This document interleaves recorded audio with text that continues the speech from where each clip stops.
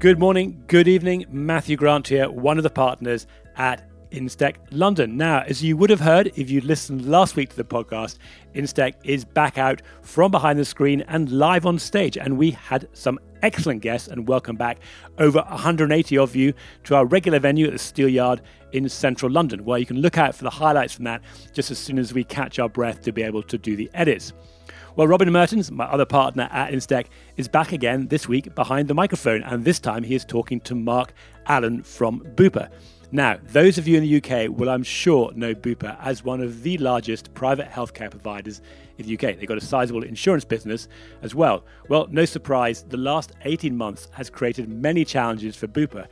But as you're about to hear from Mark, the company responded very fast to the uncertainty of COVID, and in many ways is emerging stronger and certainly with a more robust digital offering. We're delighted to have Bupa as a corporate member of Instech, but I'd also like to thank our friends at Fidata, another of our corporate members who are supporting us in releasing these podcasts and keeping the quality high.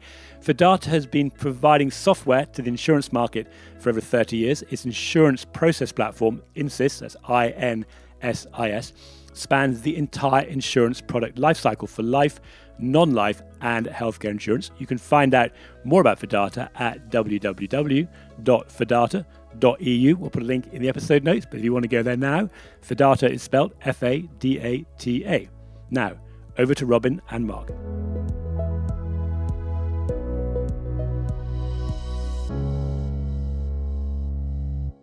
This week we're delving into health insurance, and I'm absolutely delighted to have with me Mark Allen, who's the Commercial Director UK for Bupa. Mark, welcome. Morning, Robin. Thank you for joining me. Now, first I'm intrigued to know what a Commercial Director at Bupa actually does in a day. We go to market in insurance through a number of different channels. So my responsibility is all distribution, all marketing, all kind of main commercial activity. And it's everything from what we would call Bupa Direct, where you or I are phoning up and buying a health insurance policy, right through to big corporate schemes. And also I look after all of our, what we call them, specialist businesses. So cash plans, dental insurance, and also we've got a little bit of travel insurance. 23 years at RSA, 4 years at Bupa. Why insurance in the first place? The reason I ended up at RSA, or one of the reasons, was I was in the sixth form, and Royal Heritage were running something called the Head Start scheme, which was basically they were looking to sponsor undergraduates. They gave me £1,000 a year, guaranteed me a summer job. I ended up with two offers, Midland Bank, as it was then, and Royal Insurance. And frankly, I looked at the two and I thought insurance looked more interesting than banking. So I went with insurance. For what it's worth, I think you made the right decision. Are there any noticeable differences between running a health insurer and running a UK composite? Yeah, I mean, there's loads of similarities. Insurance fundamentals are still the same. Get your pricing right, manage claims well, give great customer service. Where the big difference is probably in the nature of what we're looking after. It's not physical property. It's a body and a mind, I guess, but it's very different.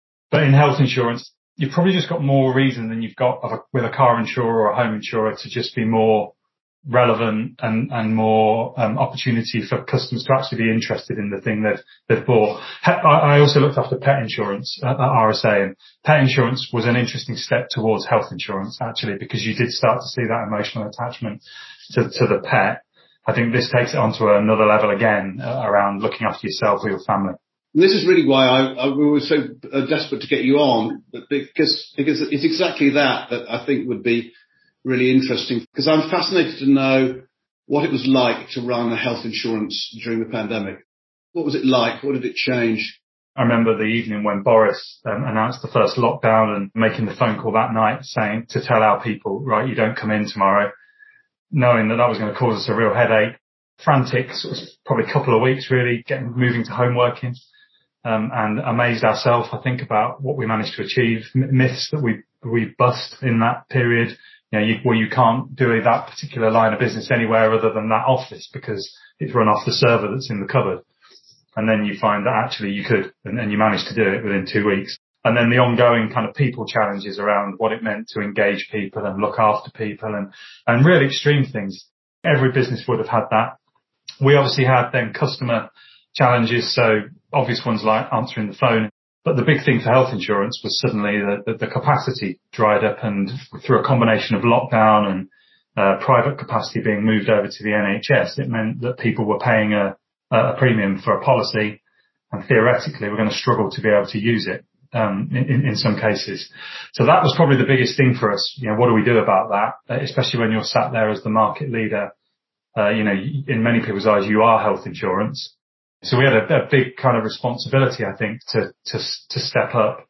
And we had to make some quick decisions. So we made the decision very early on to announce that we would return any exceptional profit that we made from that period of disruption, which was obviously down to our loss ratio dropping and creating extra value. That was a bit of a headache, complex to work through, loads of communication to do to individual customers and also the brokers in the intermediary market. And how do we manage them? And how do we manage big employers? And I'm delighted to say that we were able to announce that we would pay back £125 million to our customers through all the different channels that we operate. As we sit here today, pretty much there's a little bit left to do, but largely we've paid that money back, and we've always felt that was the right thing to do. It was a PR disaster for the insurance industry, the whole sort of pandemic and the way it reacted. But I think your rebate makes you a sort of star of the show. What's the public reaction been like? When you go into a period like this, your aim is to make sure you come out of the other end of it with your reputation intact. You can do things that end up with your reputation enhanced, then that's a real bonus. The industry press gave us an award as the best pandemic response of all insurers in the life and health industry. The brokers have been very supportive and very welcoming of the fact that the market leader has stepped up in that way. And individual customers have been really grateful. There's still a debate about whether claims come back. And this is one of the things, again, going back to the uniqueness of health insurance. I guess in car insurance, the fact that people didn't drive for a bit, it didn't mean they were suddenly going to drive twice as much when they went back on the road. With health insurance, we still hold a belief that there's pent-up demand or delays to treatment that will come back and mean that claims volumes are higher than we expect. So our actuaries are still wrestling with that a little bit. Our Trustpilot score, which has gone up as we come out of COVID compared to before. So we're now at 4.4 out of 5, which places us as the top health insurer. Do you think there are any long-term trends or effects that you're concerned about? I'm thinking now particularly about long COVID and the kind of inevitable mental health consequences of lockdown and COVID itself. Does that worry you at all? I think there's probably 3 that I'd pull out. Mental health, undoubtedly. There's lots of evidence that we're seeing where employers have stepped up. So we ran a survey, the Bupa Workplace Wellbeing Census, where we surveyed about 4,000 employees across 13 UK industries. 36% of people believe their employer is more understanding of their mental health than before the pandemic. If you look at the claims volumes, we definitely have seen claims volumes on mental health above 2019, which would be our kind of normalised view. And you can work through a lot of the reasons why that's true. Isolation, maybe financial well-being and so on. Cancer is a biggie. Doesn't get talked about as much probably as mental health. But obviously one of the things with cancer is speed of access is incredibly important. And there's no doubt either people couldn't get to treatment quickly enough. We worked really hard to try and find ways of making sure that wasn't the case. So still trying to make sure people had access to cancer services or providing new means to do diagnosis. So skin cancer diagnosis, for example, done over a mobile phone. That was one of the things we launched through the pandemic. Undoubtedly, there's probably a hangover of cancer cases which are inevitably going to be more serious than they needed to be because there's just been a bit of a delay. And then the other one is long COVID. It's very uncertain kind of what long COVID really is at the moment. There's lots of symptoms that we're very used to handling to do with respiratory conditions. The Bupa Cromwell Hospital set up a long COVID clinic, so that's going to enable us to learn more about that particular strain of illness. And what's quite interesting actually is that at that clinic, the average age of patients we're seeing is 40, and 2/3 of them are women. So it's interesting that although a lot of people talk about COVID and it being the elderly that were vulnerable, maybe there's a case on long COVID that it's younger and maybe potentially more biased to women over men. I think there's just loads we don't know yet. On that sort of subject, you mentioned then, skin cancer analysis using the mobile phone. Something. I mean, that's an obvious area to explore a bit further. I mean, we've been talking here about COVID as a digital accelerant, and a lot of talks about how this has had some sort of accelerating effect on investment and transition that insurance companies are going to take to a truly digital world. And I'm a tad skeptical about that. From your own position and your sort of own analysis of what's going on among you and your peers in health insurance generally, was it a digital accelerant? I mean, is suddenly everybody investing in becoming a digital health insurer? From last March to today has accelerated, and I'd be careful with the word digital, I guess, has accelerated things that insurers need to do some things which enable customers to access services that don't require you to physically go somewhere or to do stuff themselves. And some of it's very unsophisticated. So it could be as simple as a form was stuck online because it enabled us to cope with the fact that people were struggling to get through on the phone, right through to much more sophisticated things, which are probably here to stay. For example, digital primary care. So if you look at digital GP services, we partner with Babylon. We've had that service for probably 3 or 4 years in place, and we've seen huge adoption and engagement with that service through the pandemic period. In the last year, we've seen over 250,000 appointments through there. It's about 4,500 appointments a week. The customer satisfaction with that service is fantastic. So, 90% of customers rating that at 5 stars. We've recently tested a new virtual physiotherapy service. We've already done about 6,000 appointments there. So we are constantly now looking to try out new ways of delivering care where it's appropriate and where it's possible to do it virtually. The one that really surprised me, dental insurance, is one of our really big growth businesses, and partly because we also own about 500 dental practices. And one of the ones I never expected us to say was we launched the ability to have a dental checkup via your iPhone. I'm not for 1 minute suggesting it's as effective as sat in the surgery, but it was effective enough that if you had something obvious that did need some treatment that you hadn't kind of realised, then we could get you to an emergency centre to be looked at. More strategically, there is an enormous amount of effort and time going in and money going into helping Bupa transform into a truly digital insurer, because we'll need to be going forward, and we'll need to work very closely with hospital consultants and our clinics to make sure that's a great experience for people. This old issue of digital engagement with the customer, the ability to have sort of more regular contact, the opportunity to collect data about them on a more regular basis is probably top 3 things on the agenda for most of them. But I'm not necessarily persuaded that that's what customers want. Certainly, I don't want regular engagement with my life insurer. I've insured my life, and I probably don't want them to know much about my lifestyle. But is that a thing? I mean, do you think your customers want regular engagement with you, do you think? Health insurance, I think, has an opportunity to be a topic that people are actually more inclined, I think, to engage with, particularly as you get older, as I think you become more and more interested as you start to realise that you're not immortal. Obviously, there's a period when when something happens and you need to be got well, and then there's a whole period of chronic conditions that people live with on a day-to-day basis, where again there's an opportunity to have a dialogue. But it's not easy to do, and it requires great data capability. It requires technical capability that we're all on a journey of delivering. So that's how I'd answer it, Robin, really. I think the opportunity is much bigger for health than it is probably for many other insurance lines.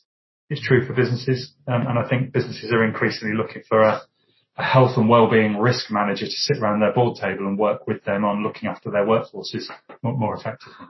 We've had embedded insurance down as a really hot topic for 2021. We've written a big report on it that's just been very well received.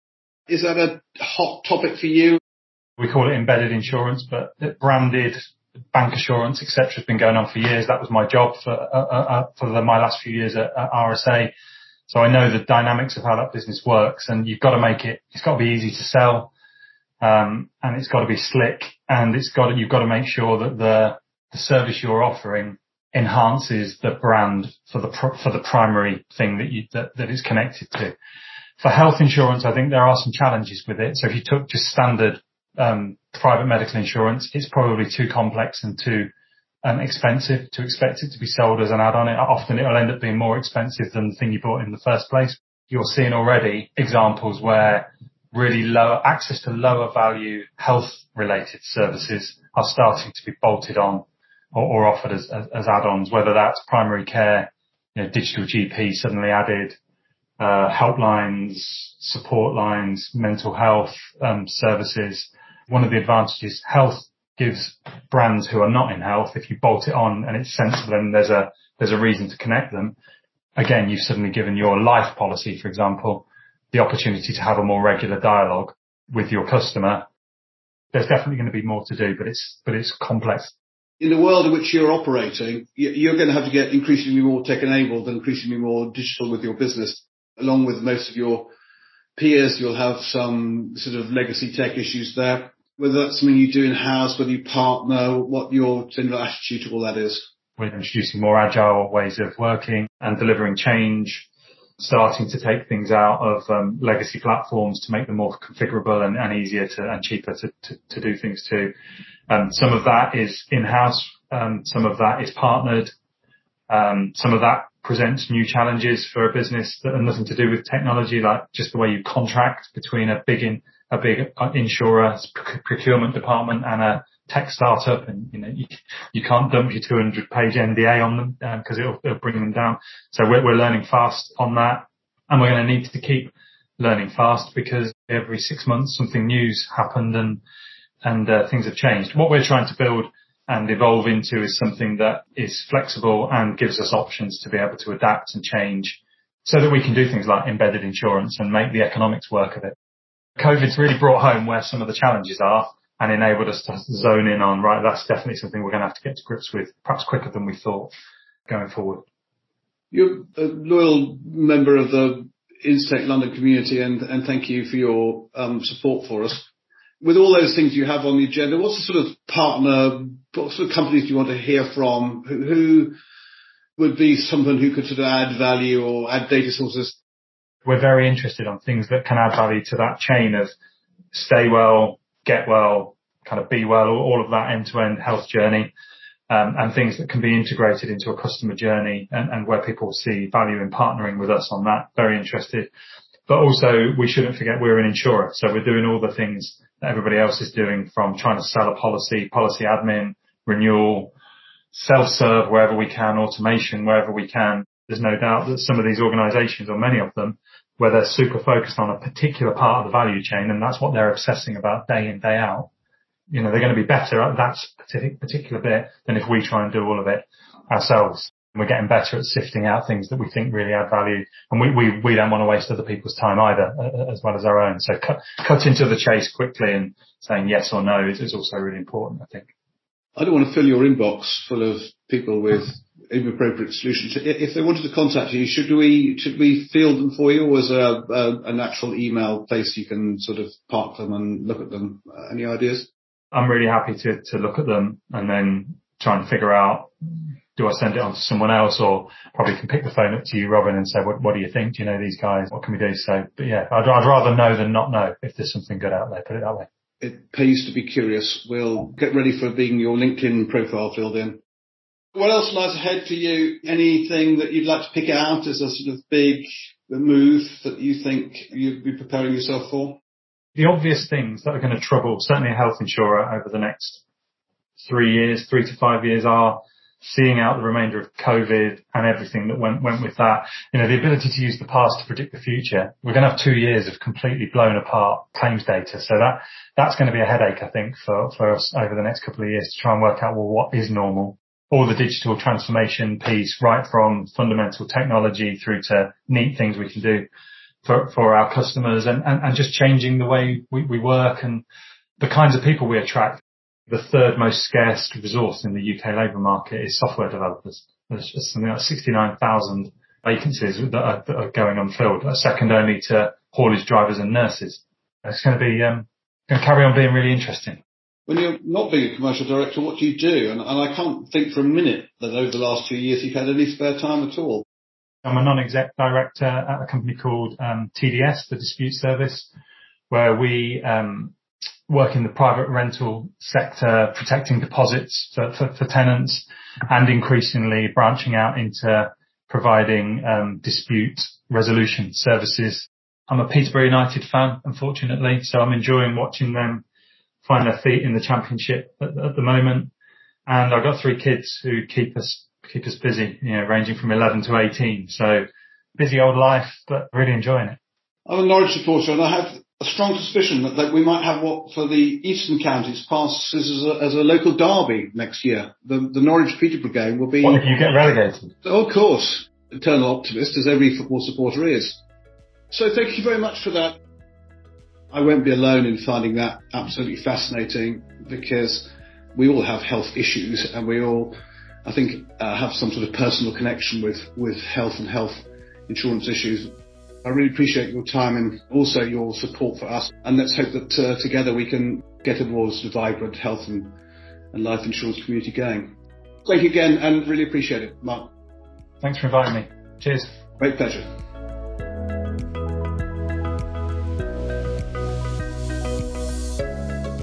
Well, sometimes insurance can be a little bit abstract, but we can certainly all relate to the challenges of health insurance in the last 18 months or so. Now, as I mentioned, Instech is back and we are firing on all cylinders. Live events are back. Next up, we're going to be talking about the innovations in identifying property characteristics. That's the 11th of October in London. Doors will be open at 5:30 p.m. The registration details and everything you need to know about that are on the website. As usual, free if you're a member or corporate member. I'm afraid everybody else, you've got to pay.